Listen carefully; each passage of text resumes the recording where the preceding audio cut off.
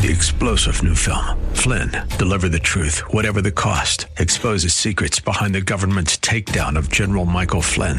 Flynn knew what the intel world had been up to. He ordered the first audit of the use of contractors. This set off alarm bells. He told the truth. He was the most dangerous person for Donald Trump to hire. They had to get rid of Flynn.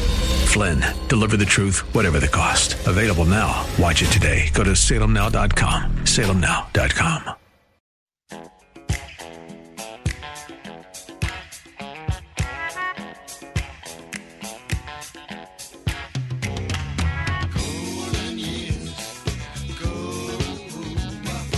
It's Ask the Lawyer with Mike Connors. Got questions concerning elder or estate law? Attorney Mike Connors has the answer. He was recognized in 2012 as one of New York's top lawyers by New York Magazine and brings over 30 years' experience to the table. His office number is 718-238-6500. That's 718-238-6500. Here's Mike Connors. We are gathered here on hallowed ground, horses raised, heads bowed down. We're gathered here on hallowed ground to sing this song away. Yeah. Welcome to Ask the Lawyer with me, Mike Connors. For those of you who know about the show, our show is in two parts. The first part of the show, we talk about estate planning and elder law. And the idea behind estate planning is to pass assets from one generation to the next, paying the least amount in taxes we need to pay legally, avoiding going through court, avoiding probate, and as far as elder law is concerned, trying to save assets from nursing home bills. Now, today, I'm accompanied by my wife, Beth. Here I am. And my son, Michael. Hello, everyone. Who's running the board today. So, the second part of the show, we do interviews, talk about politics, history, religion. We're going to be talking in baseball sometimes.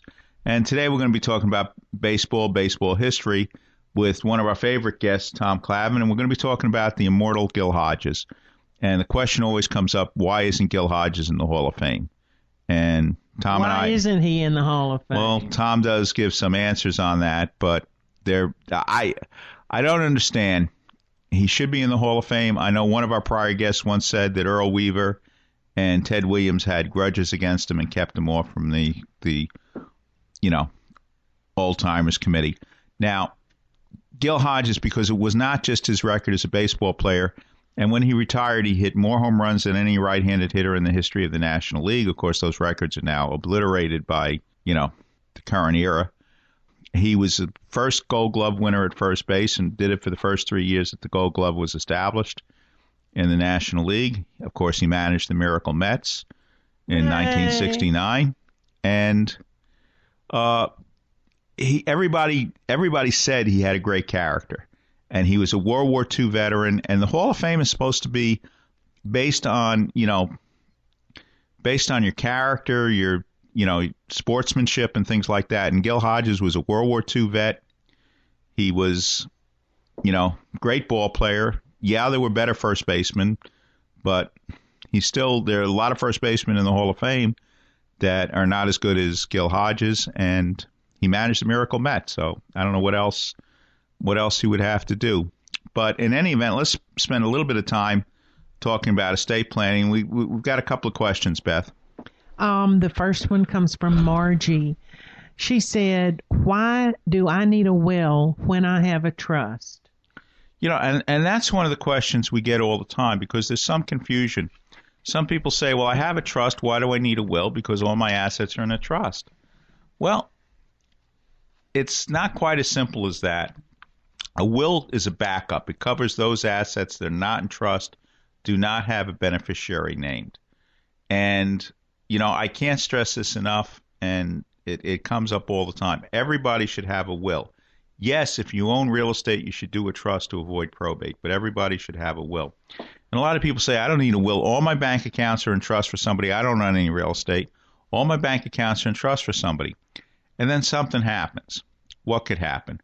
Well, maybe you're involved in a lawsuit when you're in your last stages of your life. You're in the ambulette going to the hospital, and you're in a car accident, and there's a lawsuit.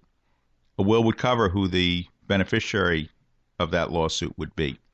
Let's say, for the sake of argument, the police put a seal on your apartment, you die in the apartment, It's a lot easier to get that seal taken off if you have a will. And, of course, if you don't have relatives that are cooperative, it may take forever to get that seal off, which can cause complications. Maybe your furniture, your belongings, your jewelry in the apartment, maybe that goes to the state. Maybe it goes to some unknown relative somewhere. I mean, that's another reason you have a will. Sometimes if you have a car, it's easy to sell the car.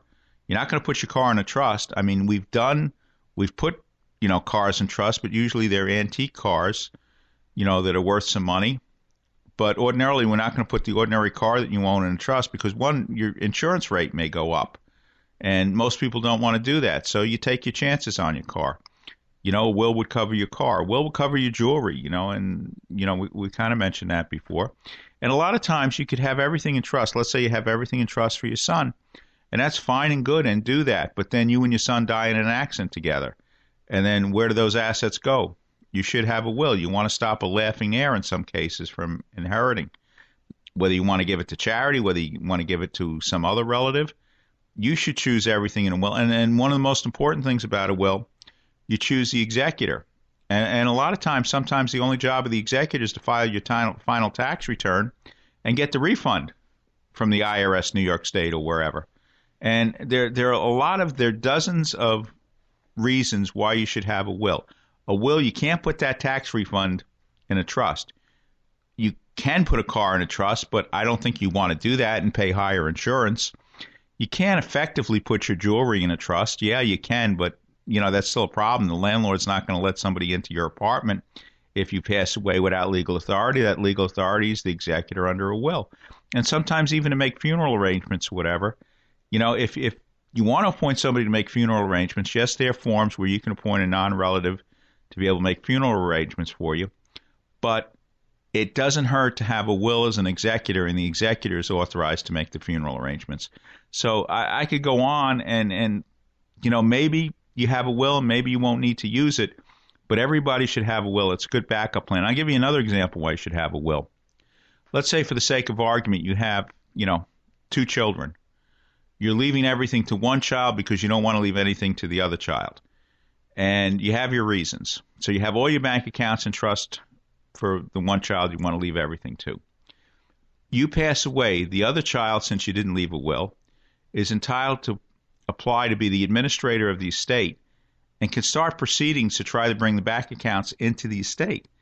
And a will would stop that. So believe me, no matter what your circumstances, however they are, everybody should have a will. Now, yes, we don't want to use the will to transfer assets after you're gone. We'd rather use a trust or what we call testamentary substitutes and trust for joint tenants with right of survivorship, beneficiary designations.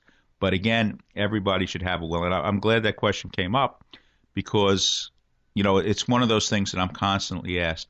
Michael, by the way, how would somebody ask us an email question? If you wanted to ask us an email question, you would reach us at askmikeconnors@gmail.com. That's Connors spelled Connors, askmikeconnors@gmail.com. Okay, now, Beth, we have one other question. Michael, are you reading that question? I'll read this one. Okay. The next question is from Dimitri. My mother had a stroke. She needs home care. My father heard that they changed the law October 1st, so he can no longer apply for home care Medicaid for 30 months. Is this true? Well, it is true that they did change the law on October 1st. Before October 1st, if you put your assets in an irrevocable trust, if you did it for the sake of argument on September 30th, which obviously it's too late to do that now, please nobody call and say, can we backdate something? We can't. But if you put the assets in the irrevocable trust before September 30th, you could apply for Medicaid home care the first day of the month following the transfer. So literally, if somebody put some assets in a trust on September 30th, as far as those assets are concerned, you can apply for home care Medicaid on October 1st. Now, that's no longer available in and of itself.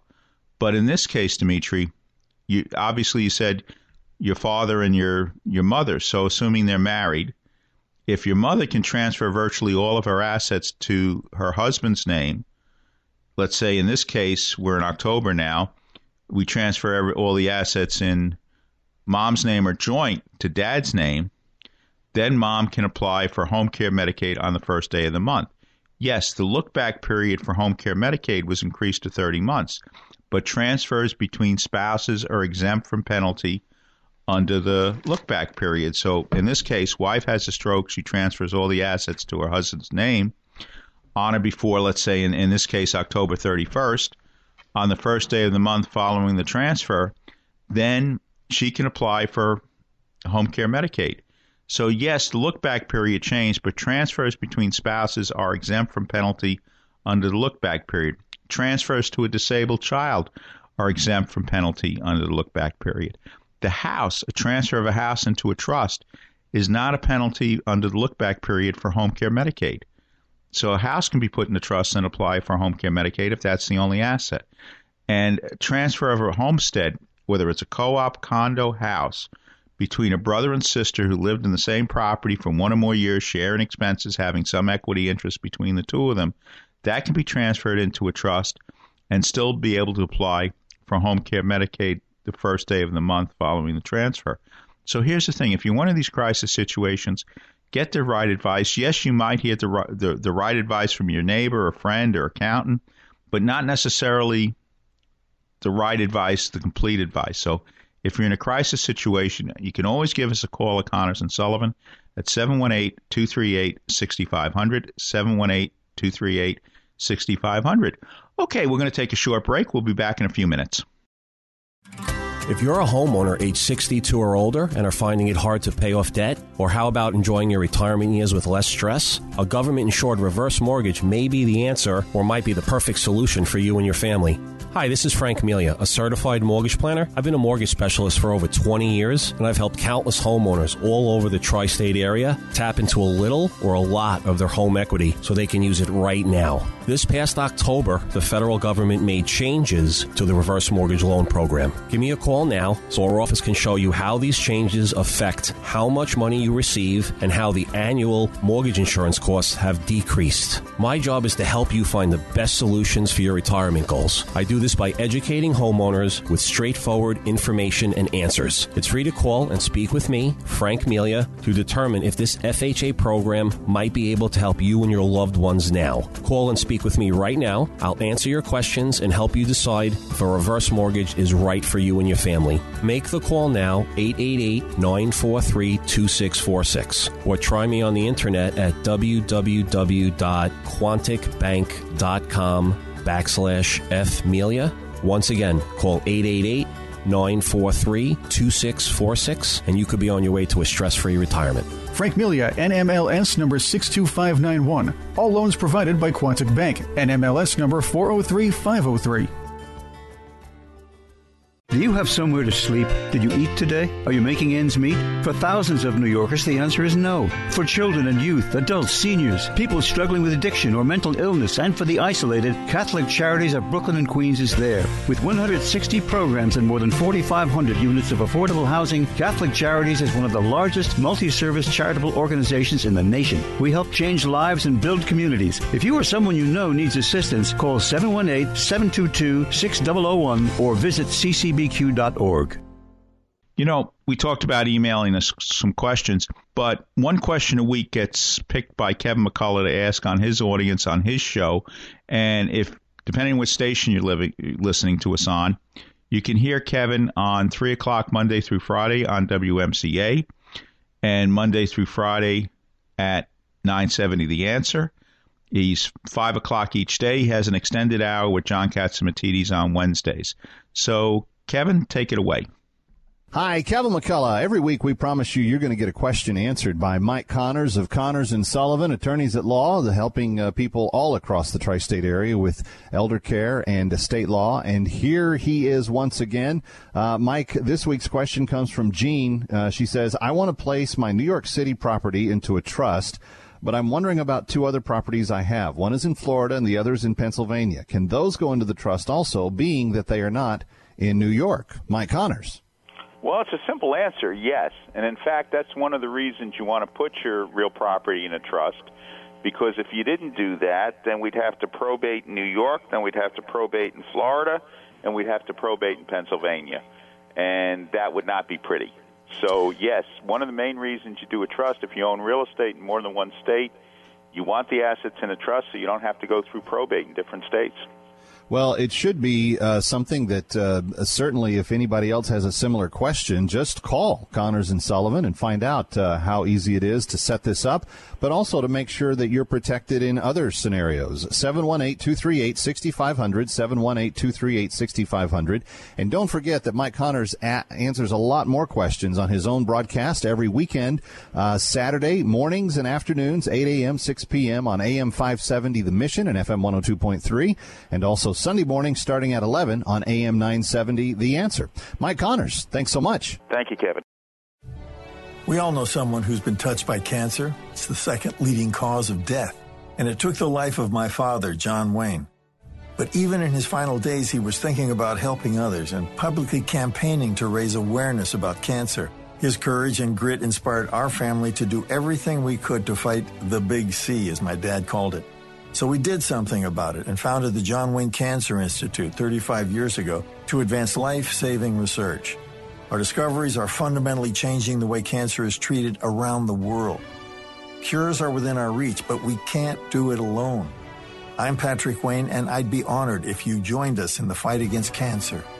You can make a lasting legacy by helping to eradicate this deadly disease. Together, we can save lives. To learn more, visit jwcigiving.org. That's jwcigiving.org.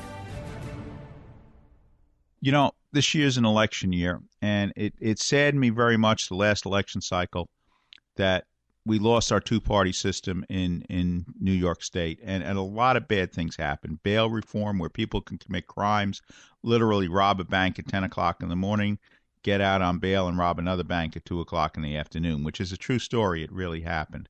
So it's time that we had came back to a two-party system. And one of the guys, it's not easy to run for office today. You get vilified, everything, anything possibly can get twisted around to try to slander, libel your name. So I admire people who are running for office in today's world. And one of them is Vito Bruno, who's going to be our next guest. Time now for Connor's Corner, where Mike takes a closer look at topics like history, politics, religion, and more. Here's Mike. Welcome to the Connor's Corner segment of Ask the Lawyer. Obviously, this year is an election year, but, the only election is not just for President of the United States. We have offices down the line. In the New York State Senate, there are senatorial elections in every district in New York State. And we're very happy to have with us right now Vito Bruno, who's running for the 22nd Senatorial District. Welcome to the show, Vito. Well, thank you so much for having me. Okay, to be here. So let me ask you something. What do you think, what's on the voters' minds right now as we're coming up to this election season? Right now, across the board, in every part of the district, it's public safety. They are so concerned about safety. It's like never before. This city has seen the worst crime increases in history. Robberies are up, murders are up, violence of all kinds is up right across the entire district. The fear is unbelievable.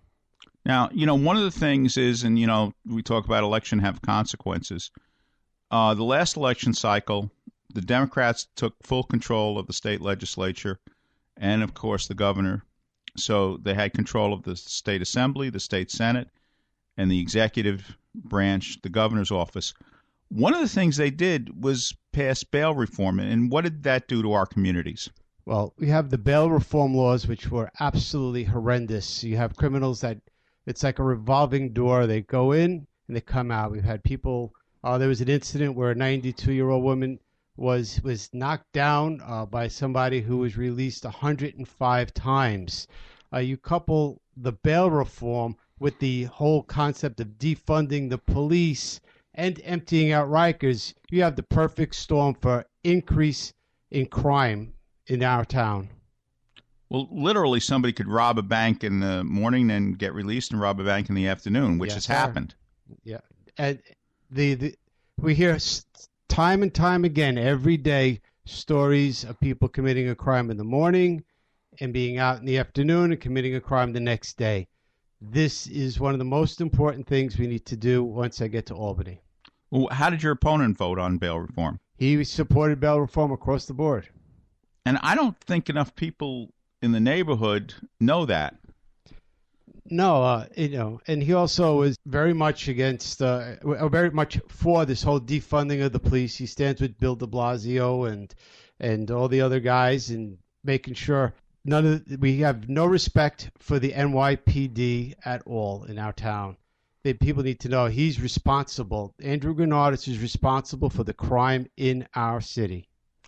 Now, obviously, front page news, we have a vacancy in the Supreme Court. And, of course, one of the big issues is the right to life. But what currently is the law in New York right now? Well, right now, the live birth abortion is really upsetting a lot of people. And these late-term abortions with Andrew Gennardis, again, voted for all the late-term abortion and the after-birth abortion, live birth abortions, which is unbelievable and disgusting.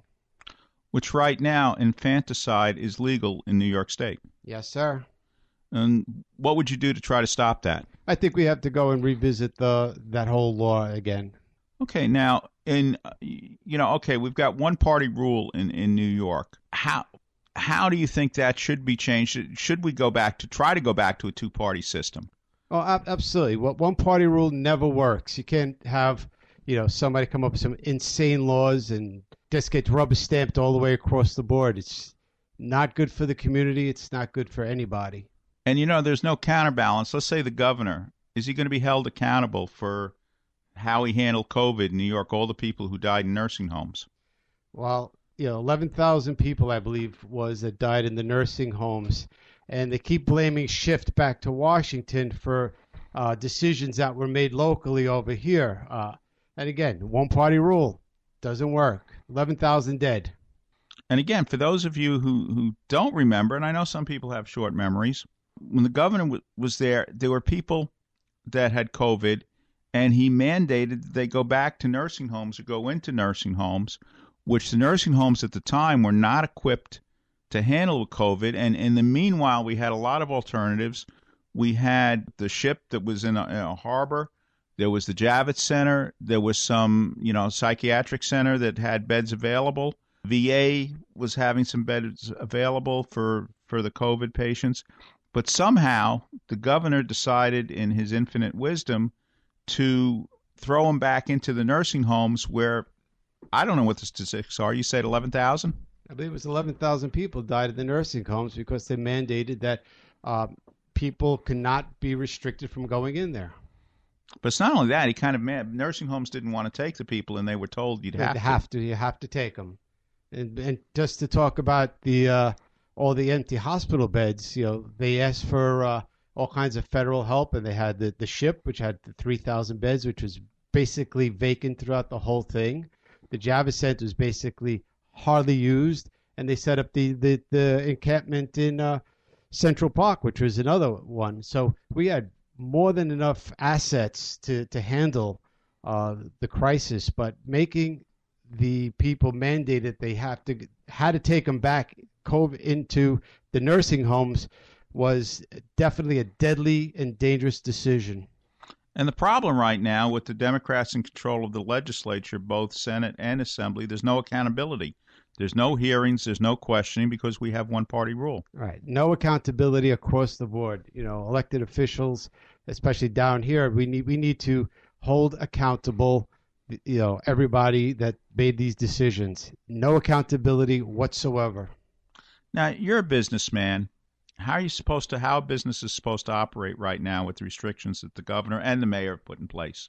Oh, we're talking to business owners and especially the restaurants. 25% opening gives them pretty much a 90% failure rate. If they cannot survive at all on with these restrictions. Now, why is that? Why can't a business survive on 25%? Well, you can't make your numbers. You can't make your margins. To operate a restaurant, they work with such a small profit margin. And then the restrictions, you can't have a bar, you can't. And now I heard they're going to allow the outdoor dining to remain, but there's all sorts of restrictions on the outdoor dining as well now. They're just killing these poor business owners. Do you know if there's any plan going forward, let's say when it gets a little bit colder and outdoor dining really is not an option? Well, I think the 25% indoor was their big answer, but that talking to restaurant owners across the town, it's absolutely not good for them.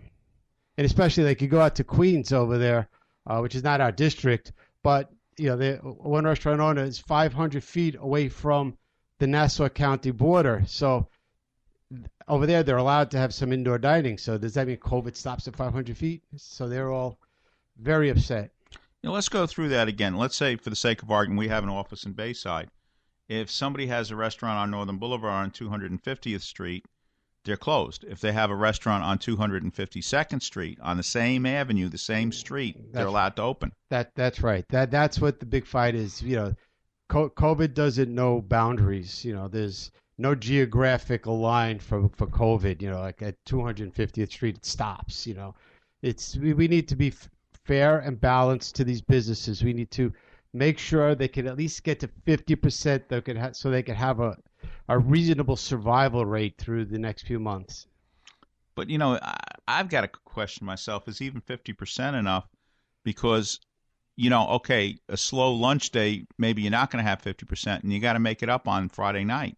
And how do you make it up on a 50% occupancy rate? Well, we're not talking about, doing gangbuster business. We're just talking about these guys are right now in the fight of their life. They put their entire life savings and their hearts and their souls and their families and 50% just keeps them alive until things get back to normal. It's not that they're going to be back in business nowhere near where they were. They're just going to get the bills covered so they could survive through this pandemic. And the economic impact. I mean, people, they're asking for help from Washington or whatever, but you got to ask yourself this: if we can't manage our own affairs, why should we get more money from Washington?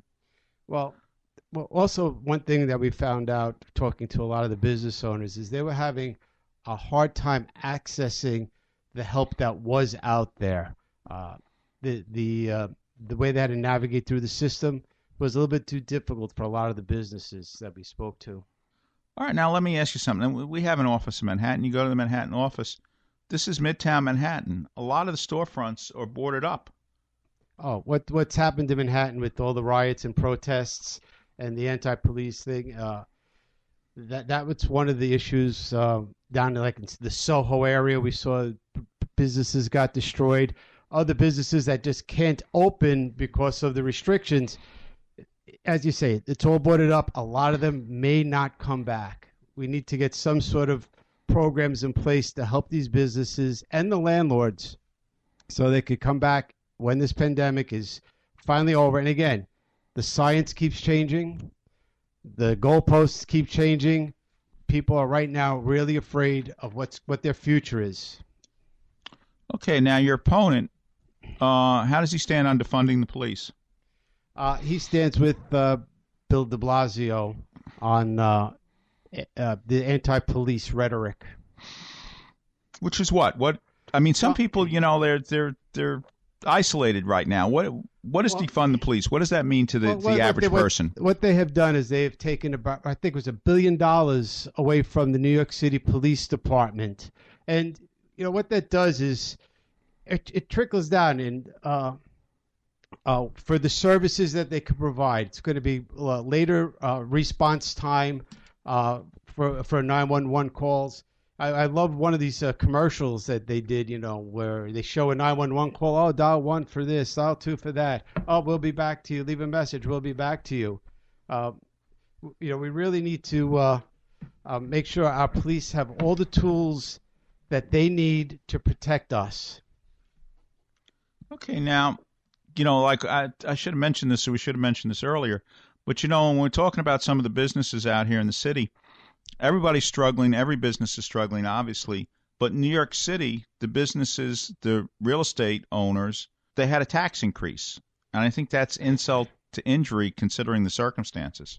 Yes. I know there was a 2% cap placed in the entire state except for New York City. And again, Gurnardis voted for that as well.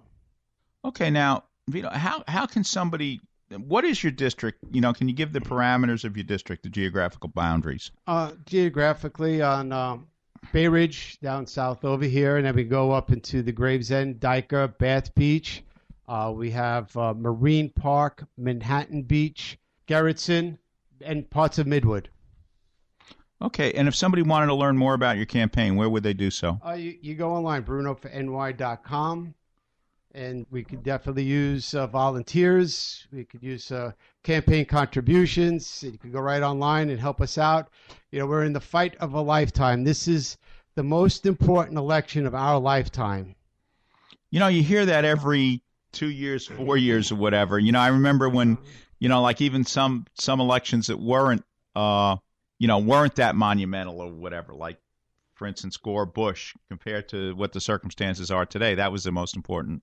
But why is this year, why is it so important? Well, that was hype. This is real, But why is it real? Why is it real? We have all these socialists running. You have the AOC and that whole faction running, and to turn this into a socialist society. This will never be. We have to stand up. Everybody needs to get out and vote this year. Most important election of your lifetime. Vito, can you give your website again? BrunoForNY.com. Okay. Vito Bruno, thank you for running. If you live in one of the areas that we just talked about, please remember to vote on Election Day. A lot of elections, Bill de Blasio was voted in on a very small percentage of the New York City electorate because people really just didn't care. They didn't go out and vote. Right. I believe 18% voted in that election. I do believe this year will be record people coming out to vote. People are absolutely engaged, which I've never seen in my entire life. Vito Bruno for State Senate. Thank you for being on Connor's Corner. Thank you, sir. How can I protect my family if something happens to me? What if I need to go to a nursing home? What will happen to our savings, our home? What's the best way to give my home to my kids? Who will help us take care of Grandpa? These and many other questions can be answered with a phone call to Connors & Sullivan, Attorneys at Law, PLLC, 718-238-6500. Mike Connors, one of New York Magazine's top lawyers, has over 30 years of estate planning and elder law experience. Mike and his team of professionals will help you protect your assets from probate, taxes, and nursing home costs so you can have peace of mind knowing you and your family will be taken care of and protected. I'm Mike Connors, founder of Connors & Sullivan. People don't plan to fail, they fail to plan. The time to plan is now. I'm Beth Connors. Call today for a free initial consultation with one of our experienced lawyers. Connors & Sullivan in Brooklyn, Queens, Manhattan, and Staten Island. Call 718-238-6500, 718-238-6500, or ConnorsandSullivan.com.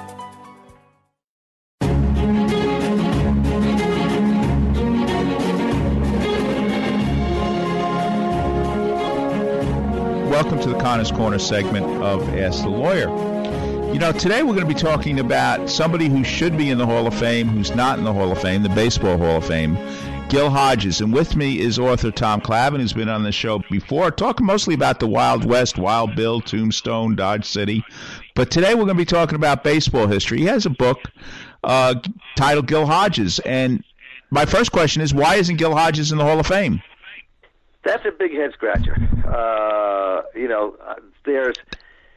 There's one reason which I think most people would have no idea exists, and that's because of the catch-22 he's in with the Dodgers baseball organization. Unlike other ball clubs, the Dodgers, to get into the Dodgers Hall of Fame, you have to be in the Hall of Fame, the Baseball Hall of Fame. That's not a requirement for the Halls of Fames of other clubs that have Halls of Fames. Halls of Fame. And the Hall of Fame, it's not a requirement that you be in your respective club's Hall of Fame, but that is a factor. And, because some of the votes for Gil Hodges have been so razor thin, inevitably you've got some voters for the Hall of Fame saying, well, he's not even in the Dodgers Hall of Fame. And if the Dodgers don't think that he's that good, then he doesn't belong in the Baseball Hall of Fame. So it's really kind of unfortunate because he played with people who are in the Hall of Fame and the Dodgers Hall of Fame, like Duke Snider, like Pee Wee Reese, of course Jackie Robinson, Roy Campanella, people like that. So it's he got stuck, and I think Another factor is, which is very sad, is that he died so young. I mean, Gil died in April 1972 of this sudden massive heart attack. He was only in his mid-40s, and so he never had the opportunity to basically be waiting in the wings every year as these votes were taken. I don't want to take anything away from Ron Santo, the third baseman of the Chicago Cubs, who was elected to the Hall of Fame, I think, 2 or 3 years ago. Santo, I would suggest that Gil Hodges was a much better player than Ron Santo, and it was a much better part of his team's machine, so to speak, that got them in the World Series almost every year, which is not the case of Ron Santo. But Santo was there. He lived long enough. He survived. He was a broadcaster. He was part of the conversation for decades after he retired as a player. And so I think Gil began to fade, and he faded more and more and more until he was not part of the Hall of Fame conversation anymore. At least not enough to get him close to getting to that tipping point where 1 or 2 votes would have made the difference. Yeah, now, I know some people out there, Gil Hodges, they don't really have an idea of him as a player, but he was winning Gold Gloves when they first came out. He was, and that should also be a factor as far as Gil Hodges in the Hall of Fame, because, yes, when they instituted the Gold Glove, Gil won the first 3, and I think the first couple of years they did it might have been for both leagues, which at the time had 16 teams. So you're talking about, Gil Hodges was the best first baseman in baseball. He was the best first baseman of 16 teams that had first baseman. And so that was an important factor with Gil Hodges, that he was a very good defensive player, and that was towards the end of his career. We're talking about Gil Hodges as somebody who, during his peak years, there was not the Gold Glove Award that he would have easily won it year after year if he was winning it towards the end of his career. So he not only contributed by 370 home runs and all the RBIs he knocked in, but how many runs did he save over the years? How many games did he win by making a terrific defensive play because a throw was short, or he went chasing a ball down the foul line? You brought up the 370 home runs. I remember when I was a boy, I was listening to a Met game, and Gil Hodges hit his 370th home run, and they said that was a record at the time for right-handed batter in the history of the National League. Mm-hmm. Yeah, and he was the best player at his position. He was a right-handed batter. Think about how difficult that makes it a little bit, too, because the majority of the pitchers that he faced are, that's true today, too, are right-handed pitchers. So he didn't have that opportunity to be a left-handed first baseman, as many really good left-handed first basemen have been. He was more like the Moose Skowron type, and Ted Kluszewski, I think, was a right-hander, too. And you're talking about people should be compared to their own era. Now, today, somebody might say, I don't know, there's 370 home runs. That's not even 400. Does that make one eligible for the Hall of Fame? But in that era, when Gil Hodges played essentially for the Dodgers from 1946 to 61, let's say, that was a very impressive and the best at right-hand at that time. So I think you really have to vote for somebody in the Hall of Fame saying, in their era, were they one of the best ball players? And I think Gil Hodges definitely qualifies as that. And of course, the Hall of Fame is just not about statistics. You could marginalize statistics, or you can make them important or whatever.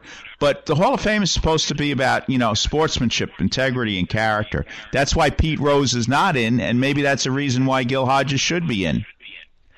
And that's become even more of a consideration. You talk about Pete Rose in recent years because of the steroids controversy and the performance-enhancing drugs. And, I mean, if it wasn't for that, Roger Clemens would immediately be a Hall of Famer. That's no doubt about that. Rafael Palmeiro probably would be a Hall of Famer. I don't think there'd be too much doubt about that. And Barry Bonds is a very obvious example. And the integrity issue is extremely important in those decisions. So it should be extremely important in the Gil Hodges decision too, because not only was Gil Hodges, the leader in the clubhouse, or certainly a co-leader in the clubhouse with, you could say, maybe Campanella and Pee Wee Reese, and to some extent Jackie Robinson.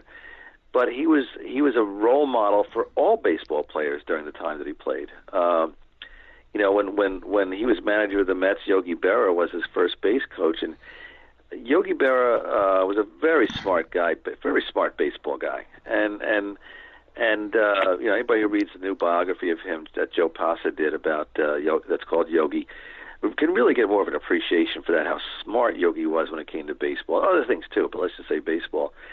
And Yogi's not a man of integrity. Also, he's not going to be a first base coach for just any manager. He didn't need the job. He didn't need the money. Yogi's a very smart businessman.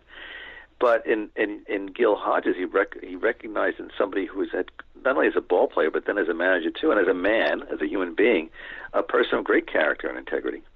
Yeah, and remember, Yogi Berra just won a pennant with the Yankees in 1964. He did, and some people are of an age to remember the scandalous treatment Yogi received. He won a pennant, came within a couple of innings of winning the World Championship. They lost in 7 games to the Cardinals in 1964 with a team. Yogi had a team that was pretty darn beat up, and then Maris and Mantle and half ghosts of themselves, and then they dumped him, and Yogi wound up working for the Mets and eventually becoming manager of the Mets when Gil Hodges died. So their relationship was an important one because they were both guys who were anchors to their respective teams. Yogi is the catcher, Gil Hodges is the first baseman, and certainly no doubt that Yogi deserved Hall of Fame consideration, and he got in there easily. And I'm so surprised that, being of very similar stats and integrity, Gil's still on the outside looking in. Yeah, and one of the things too, Gil Hodges, he lost a couple of years on his career because he was in the service during World War II. Yeah, and Gil certainly was not the only one to lose years of service during World War II. Ted Williams is one example. Bob Feller, who I think enlisted 2 or 3 days after Pearl Harbor and spent the entire war in the service and was wounded, almost lost the ability to pitch with his right hand because of what happened to him in World War II. But Gil was a young ball player with a shot to make it as a catcher on the Brooklyn Dodgers teams in the early 1940s. But he enlisted in the Marine Corps, and he served in the Marine Corps, I think it was from 43 to 45, which included seeing combat. He was in that first wave at Okinawa, and saw combat, hand-to-hand combat, when his unit was been threatened with being overrun. So by the time he came back to the Dodgers camp in 1946, there was a lot of rust on him. He was not a young, early 20s anymore. So he did not get a chance to establish himself in that Dodger infield until, which could have happened in 42 or 43 if he hadn't gone into service, until really 47 was when he started to make that transition from catcher to first baseman and started to show that he had the potential to be at that position for a decade or more. Gold Glove, more home runs than any other right-handed hitter in the history of the National League up to that time. But his greatest baseball accomplishment, the 1969 Miracle Mets. It was. Gil, years and years ago, if a guy became a manager, that wasn't part of the consideration for whether or not he belonged to the Baseball Hall of Fame. It was strictly your accomplishments as a player.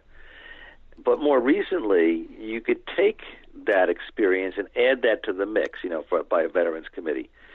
And so Gil Hodges, that was like at least extra credit.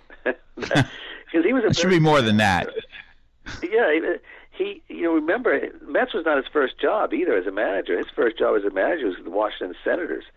And the Senators, as many people know who remember the old Washington Senators, they were always the bottom dwellers of the American League. I mean, that's what the play in the movie Damn Yankees was about. This guy sold his soul to the devil just for a chance to have the Senators win the pennant one year. So they were bad. Gil Hodges becomes manager, and they turn into contenders.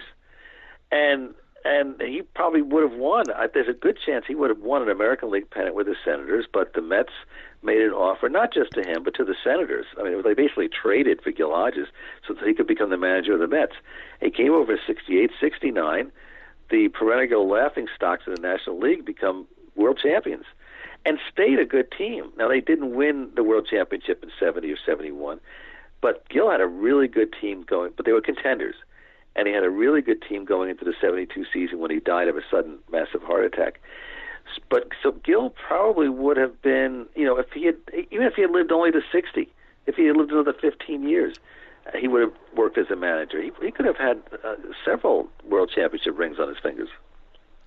Yeah. Now, why isn't Gil Hodges in the Hall of Fame? Well,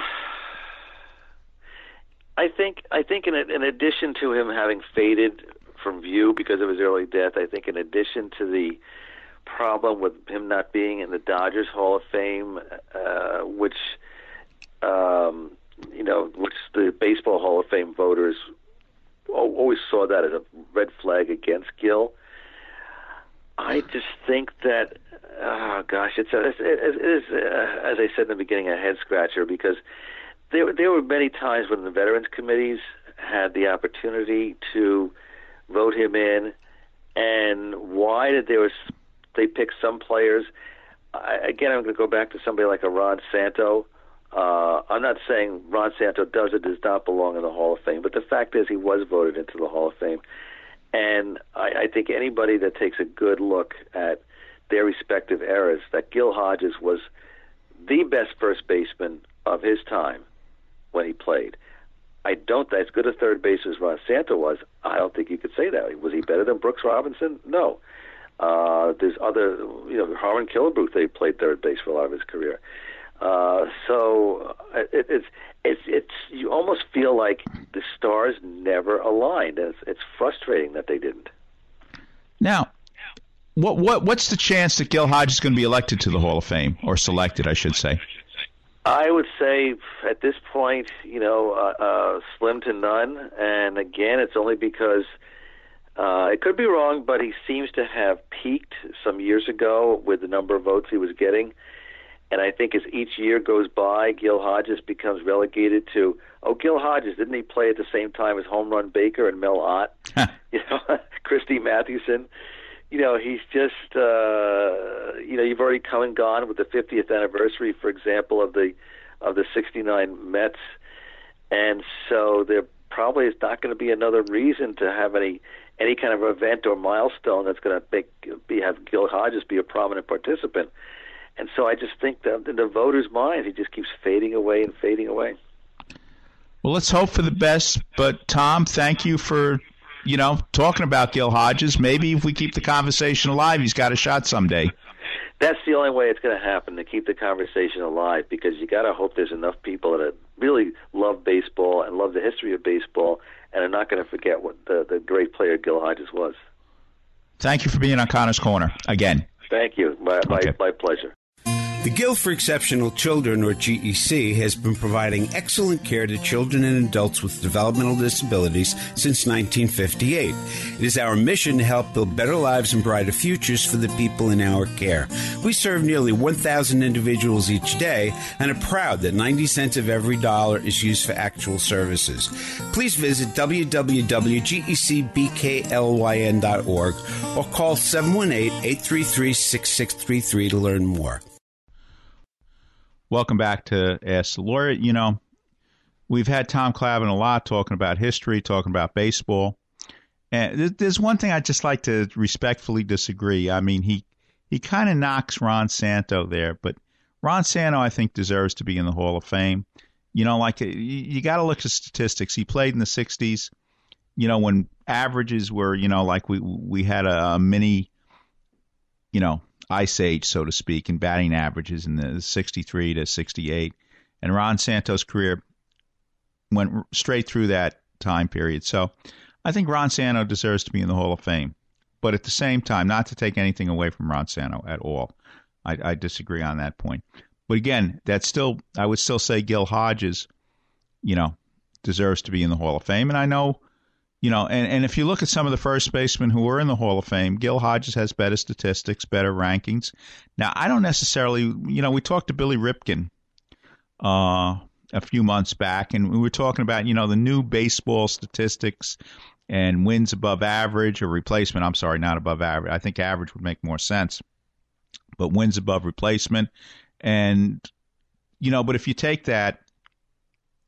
wins above replacement, Gil Hodges is a lot better ball player than some of the first basemen who were in the Hall of Fame, namely George Kelly, Jim Bottomley. A lot of guys made the Hall of Fame who played in the 1920s and 30s because batting averages were inflated during that time period. And like Jim Bottomley, he was a very good ball player, and I don't want to take anything away from him.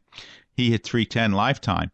But Gil Hodges and his offensive credentials in the 1950s were a lot more impressive, especially when consider that Gil Hodges was a Gold Glove winning first baseman. And the Gold Glove was only taken when his career was more than half over, and he won the first 3 Gold Gloves. And again, character means something. Baseball, the Hall of Fame was supposed to be a combination of your baseball ability and your character. That's why Pete Rose is not in the Hall of Fame. That's why Gil Hodges deserves to be in the Hall of Fame. Everybody said he was a great individual, great personality, a guy who led by example, and, World War II vet, combat veteran in World War II, Bronze Star winner. Didn't leave Brooklyn when the Dodgers left for Brooklyn. He stayed and lived in Brooklyn, had his business here. So, what more can you ask of somebody? And he led the Miracle Mets. He's a good guy. Yeah. He's a hero. He's somebody you'd want kids to try to be like. Absolutely. Right. And you never heard a bad word against him by anybody. And if you read some of his biographies, he's well respected by everyone. The old story Carl Erskine told about when Gil Hodges was in a slump, and then they had a mass said in Brooklyn for his benefit, and all of a sudden Gil Hodges went on a tear, and Carl Erskine, who was a Baptist, said, "Hey, maybe the Catholics got a good thing there." Oh my goodness! So was Ted Williams that ornery? Well, some of them he had. Ted Williams managed the Washington Senators after Gil Hodges, and it was said that Ted Williams, who was not a popular guy, but he was a little upset that Gil Hodges was more popular than he was, and he had an axe to grind. Okay, again, let's not forget about estate planning. So, Michael, if somebody's got estate planning questions, where do they email us? If you want to reach us for any questions that you want on air for the show, you can send them to askmikeconnors@gmail.com. Remember, Connors is spelled Connors. That's askmikeconnors@gmail.com. And we try to answer every question. So if you have a question, you don't hear it on the show, we'll get back to you. We'll email you back to you. And, of course, remember, you can always schedule an appointment with me at one of our offices. We're in Brooklyn, Queens, Staten Island, and Manhattan. You can give us a call. We don't charge for the initial consultation. The first consultation is free. And our phone number is 718-238-6500. 718-238-6500. Thank you for listening to Ask the Lawyer. Bye-bye. Thanks so much for joining us. We are gathered here on hallowed ground, voices raised, heads bowed down. We're gathered here on hallowed ground to sing this soul away. We are gathered here on hallowed ground, voices raised, heads bowed down. We're gathered here on hallowed ground to sing this soul away.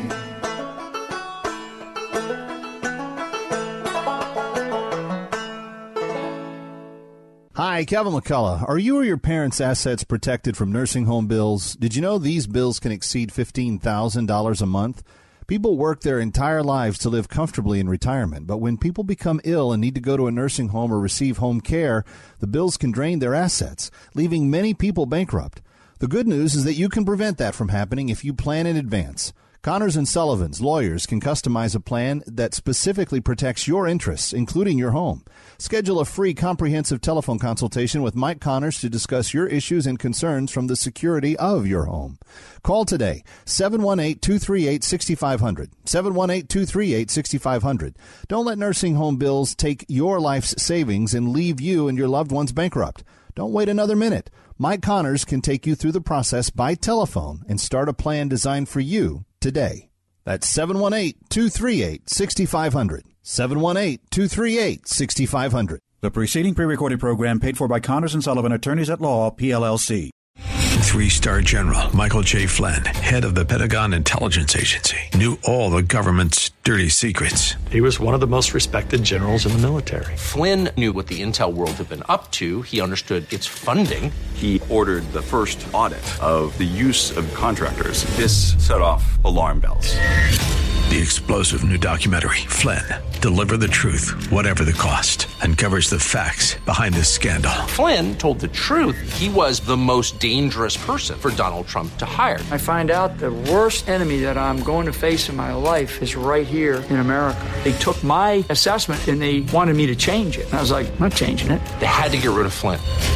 With in-depth interviews, archival footage, and never-before-seen personal records of the man behind the headlines. I just felt like I was drowning. Flynn, Deliver the Truth, Whatever the Cost. Available now. Watch it today. Go to salemnow.com. salemnow.com.